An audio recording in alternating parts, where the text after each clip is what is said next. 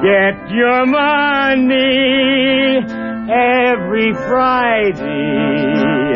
Happy endings are the rule. So divide up those in darkness from the ones who walk in light. Light 'em up, boys. There's your picture. Drop the shadows out of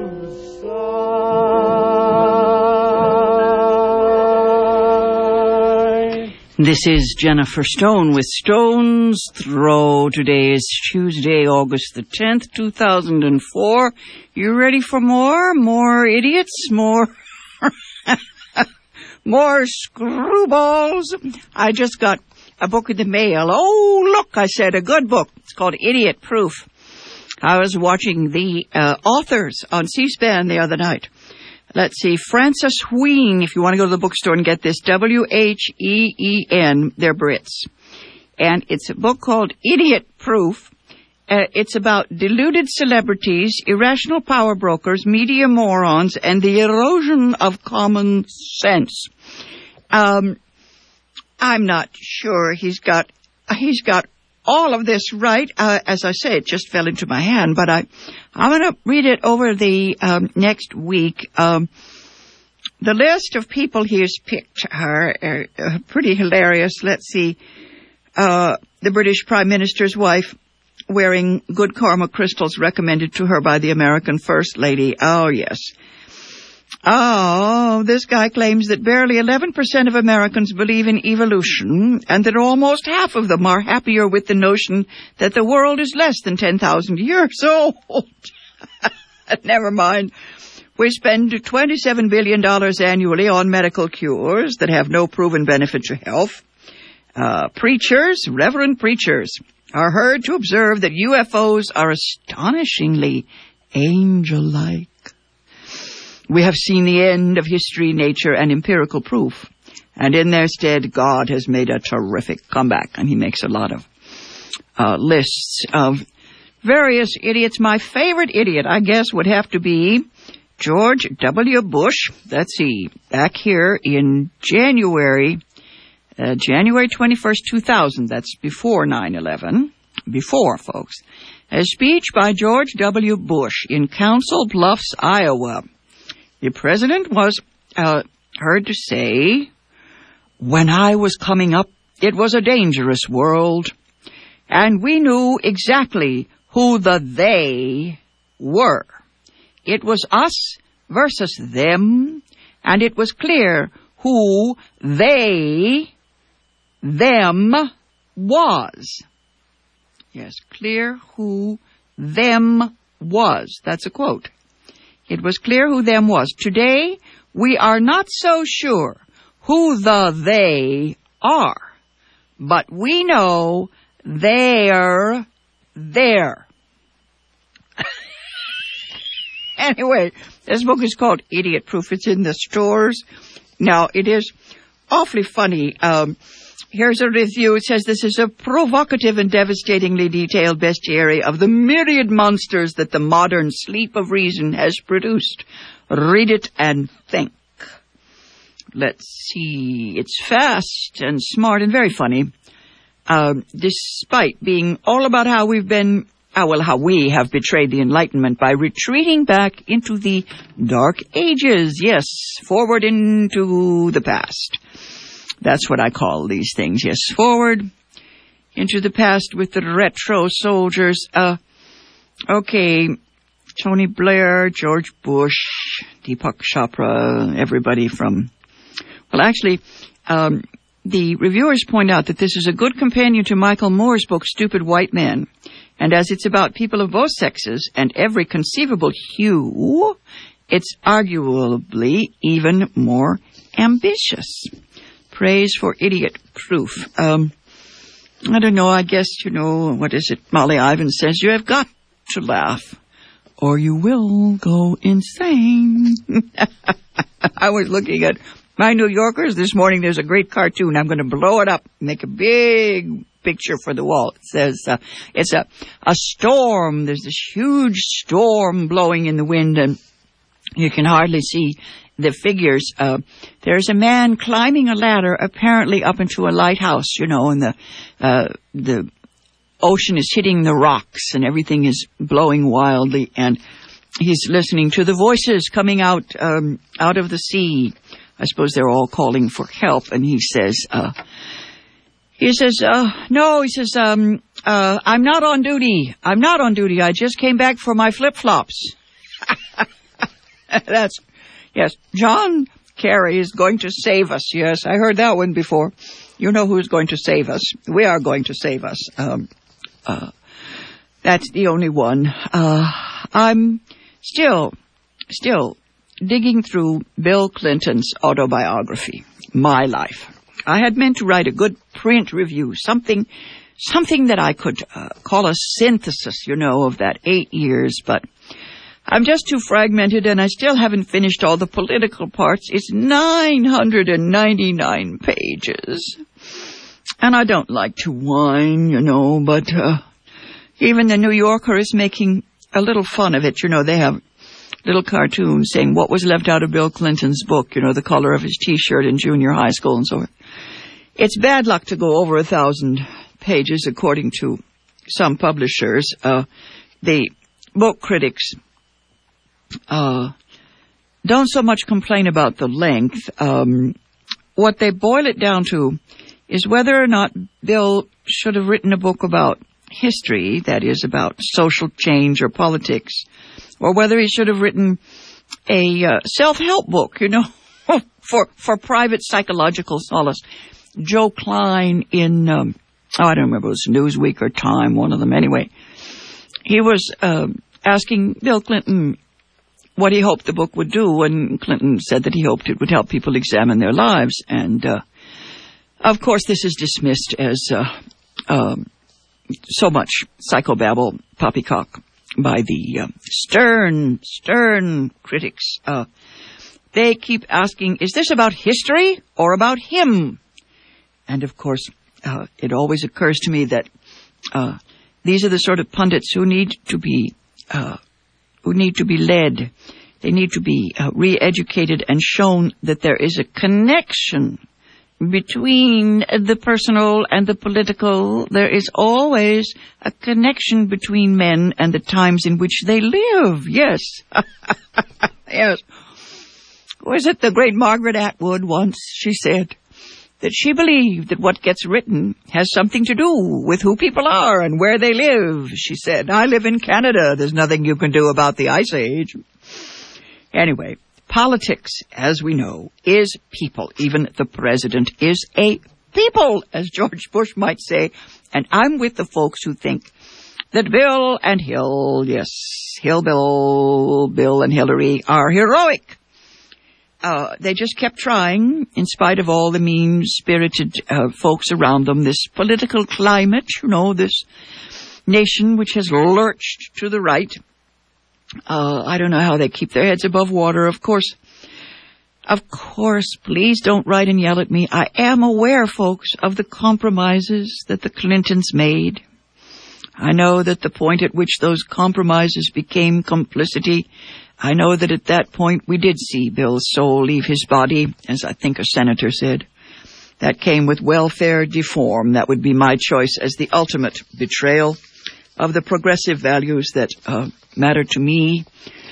What interests me about this book, this autobiography, is Bill Clinton's effort to actually examine his own life, his own motives, to study himself, to find his place in time.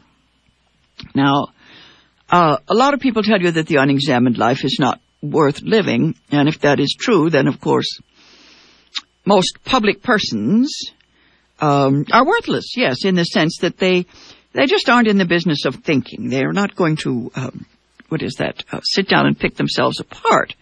That's not the way to win elections. They're into doing, not being. Lots of media pundits have dismissed Bill Clinton's book as a self-help exercise, New Age. One of them called him an empathy junkie. I made a special note of that, yes, an empathy junkie. His New Age language and his New Age attitude provokes their irritation, the mainstream commentators. They don't like the sound of that talk. They want to believe they believe he's a hippie a horny hippie from Hope, Arkansas. Or some of them think of him as a liberal intellectual with this Marin County lifestyle, open marriage kind of thing. These reactions, of course, are to both the Clintons, both Hillary and Bill. And they always seem to me to arise from a simmering dislike of modern feminism. That's always just under the surface if you think of feminism as modernism, as I do. Calling Bill Clinton a feminist always gets me in real hot water here at KPFA. I get really outraged calls. What's that about? I wonder. Even Clinton's worst enemies will admit that he doesn't have a sexist bone in his body. Dick Morris said as much on C-SPAN last week. Of course, the job description of any president of these United States includes acts of aggression, acts that clearly violate most feminist principles of pacifism. Of course. Presidents kill. I operate on the presumption that the worst of these guys view their job as a license to kill. This is obvious in today's climate of war. The best of them, though, do attempt to, not to be good, but at least to have a stay of execution, if they can possibly wangle it. One of the reviews of Clinton's book, Hendrik Hertzberg, he says that he believes that in his heart Bill Clinton is not for the death penalty. I get hung up on that one. He did, of course, preside over the death of prisoners, people on death row, when he was governor of Arkansas. Okay, Clinton got the job in the Oval Office when he was 46 years old. I think that had the force been with him, he might have done great things. As you know, most politicians have to figure out where the people are going, and then they go to the head of the march and lead them.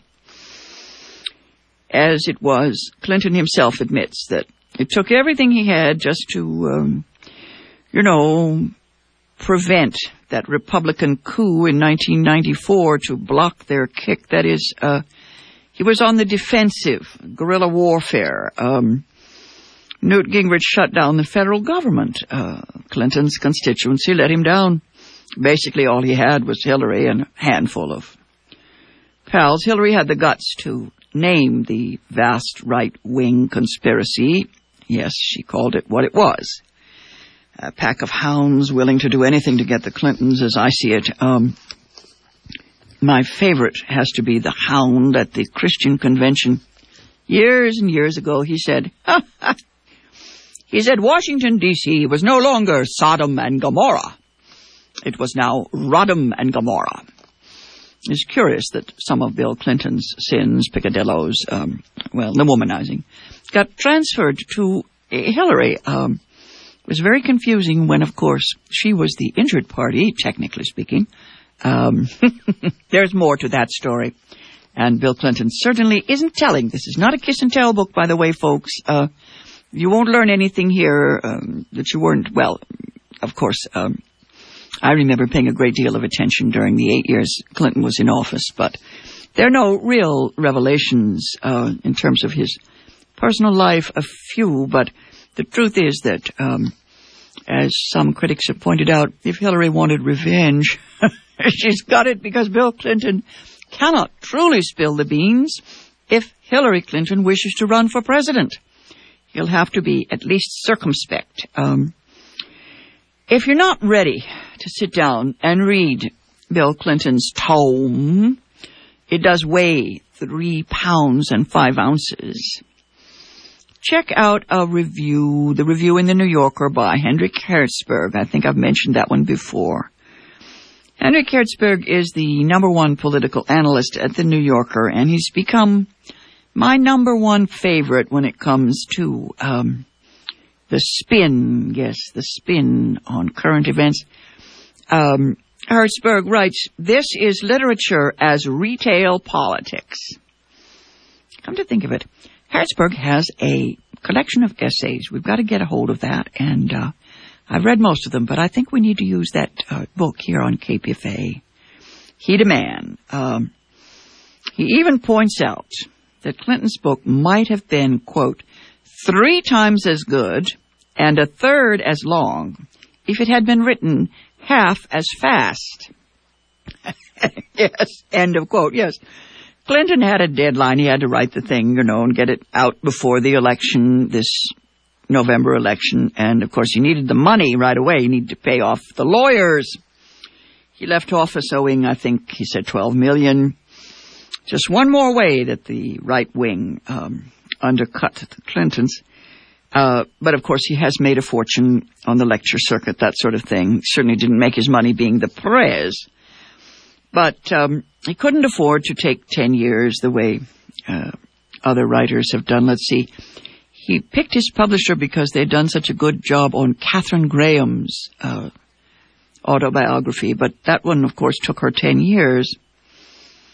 I love Gertrude Stein's take on history. She wrote, yes, history takes time, I would add. You have to let things soak and let the past stew. Someone wrote, only the dead tell the truth, and then not for some years. I was thinking the other day of Jackie Kennedy. I think put a 50-year moratorium on a lot of material about the Kennedys, and are trying to get it out of the vault. Would be nice to know, before those of us who care are all dead. Might be nice to know what was going on. Oh, yes, another Gertie Stein line here. I love it. She wrote, "Let me recite what history teaches." History teaches. And it certainly teaches that politics is the art of the possible. I guess what's possible today in the 21st century, that's going to depend on the people, on you and me and the voters. John Kerry can't do it. Bill Clinton can't do it. FDR used to say, yes, you elected me, now get out there and make it happen. All a politician can do is be a weather vane. Finds out which way the wind is blowing and then moves in that direction. But, of course, you have to have someone in office who agrees with you, basically. And then, of course, they will ratify, yes, not veto, as George Bush is trying to do. Stop all the progress. I don't know. I guess that enough good people loved Bill Clinton to enable him at least to be a 2-term president, not done by any Democrats since Franklin Delano Roosevelt in the 30s and 40s. Bill's secret ingredient is obvious. It's his humanity, his Elvis quality, they call it, his rock star poisonality. The man was raised mostly by women. Sometimes a good idea. He kept his heart open most of the time, not all of the time. There's a Zen philosopher and poet, Lao Tzu. He wrote once, quote, "He who, being a man, remains a woman, will become a universal channel." Well, that's going to irritate some people, but I think we know what he means, yes. If you are holistic, if you see the whole picture as a man, woman, woman, man, what Virginia Woolf called man, womanly, or woman, manly, You get the whole scene, you know. To understand is to forgive, the French say. Clinton does not. Hate. He even writes a lot about people who are really, well, Newt Gingrich for one, but there's one line about an unabashed Southern racist, and Clinton calls him a canny old rascal. He doesn't seem to waste his energy in hatred, but he's certainly plenty angry. I think he's more than angry, and I think that we will see more of him. The French proverb does say to understand is to forgive, but that doesn't mean you let people off the hook. But Bill Clinton understood, certainly in politics, that the only way to deal with the devil is to go to bed with him. What happens after that depends. In Henrik Hertzberg's review, he says, quote, the overarching theme of the 8 years in the Clinton White House was the challenge of liberal governance in an era of harsh conservative mobilization and chronic legislative deadlock. Okay, now, what that means is that if you're a Democrat and the country is Republican, you're going to have a hell of a time getting anything done. Congress is still in deadlock. It's so interesting. I think it's one of the reasons why the president has become more of a role model than a workhorse. I kind of thought that it was a mistake to harass Bill Clinton. I thought if he'd been left to get something done, he might have been able to achieve something, avoid a few wars there. But no, the climate right now is just divisive. I thought that our so-called war on terrorism would break down those barriers, but it's made it worse. Now, the theme of Clinton's book, not the theme of his presidency, but the theme of his book is this man's take or spin on his own Dickensian destiny. It's like a character in a 19th century novel, a Charles Dickens story. Clinton had this chaotic early life, and it taught him how to cope with difficult people, difficult situations. He was into social progress, of course, but he understood you do this one human being at a time. His childhood, let's see, here's a quote from Hertzberg. It's a good quote on the childhood part of the book, which is the best. He says it's a tale tinged with sepia, at once melancholy and idyllic. Right, yes, good, very nice. I would add that there's kind of a Tennessee Williams touch, and I thought of other Southern writers, Carson McCullers, thought of my own Arizona childhood. Theodore Dreiser comes to mind. The early years. If it's true that the child is father to the man, then this is the key to his character. I can't wait for the movie. I wish I could play the mother, but I guess we need a young woman for Virginia Kelly. The father, actually, we learn, was married 3 times before he married Bill Clinton's mother. His biological father, Bill Blythe, yes, had 3 wives and died at age 28 after he'd married Bill's mom. Bill's mother was pregnant, and that makes Clinton a posthumous child. The psychologists love to play around with posthumous children. I'm casting the film. I'll send the list of characters to Bill Clinton. I think the movie should start with the summer Clinton spent in a country house, no indoor plumbing, That's almost as poetic as a log cabin, Kid having to go to the outhouse in the dark. Yes. Hail to thee, blithe spirit. I wonder what would have happened to Bill Clinton had his name been William Jefferson Blythe all his life. Maybe when he went to Cornwall, he went out to find the home of Dylan Thomas. He was a Rhodes Scholar in England. And he got in his little car and He wanted to go to Swansea. He wanted to find the house of Dylan Thomas, the poet. And he ran out of gas before he got there. And so he never quite got to the literary goal of his early life. I don't really see Bill Clinton becoming a literary legend. He is a man of action, and of course, Hillary Clinton is the person who made it possible for him to keep going. Yes, Hepburn and Tracy. That's the way I see those two, Hepburn and Tracy. Let me give you again the date on the review. It's August the 2nd, 2004. And it's an amazing review. I don't know how Hertzberg managed to get through that 999 pages. I still haven't finished the book. Let's see what he has to say. I wanted to read it all to you.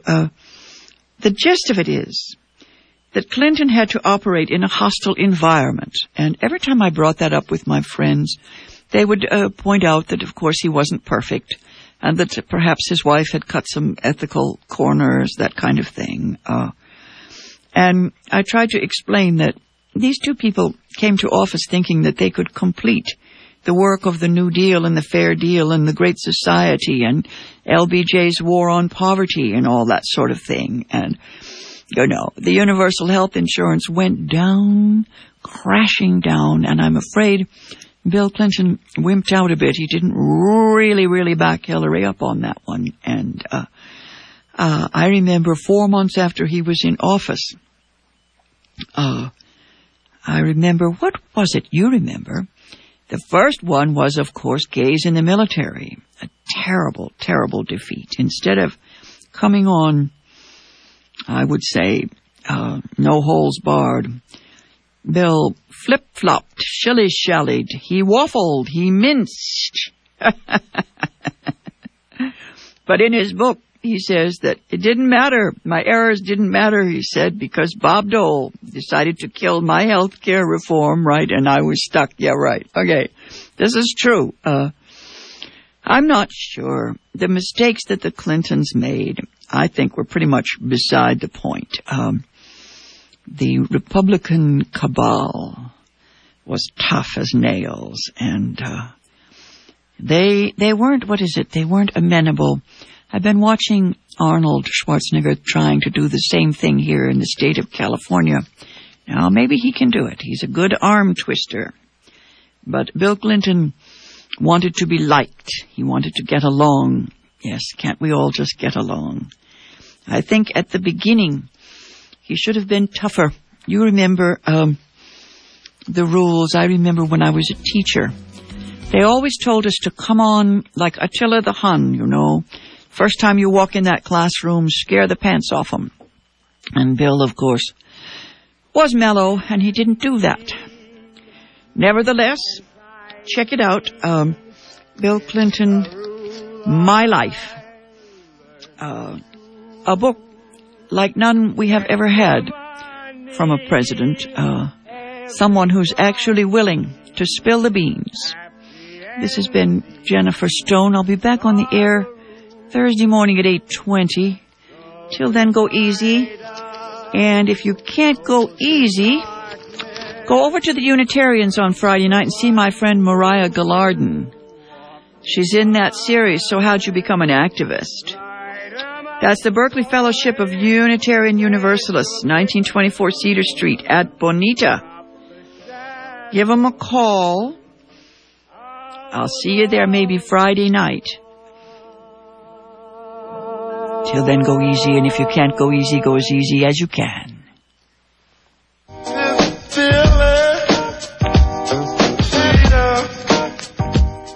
Just how does the U.S. endless war drive affect our communities? Here at home, the Bayview Hunters Point community is one of the hardest hit by the war. On Tuesday, September 14th at 7 p.m., we'll hear Maurice Campbell from the Community First Coalition discuss the struggle in Bayview against police brutality, environmental racism, and gentrification. That's Tuesday, September 14th, 7 p.m. at the San Francisco Women's Building, 3543 18th Street. A $5 to $10 donation benefits the ongoing work of the Answer Coalition. For more information, call 415-821-6545.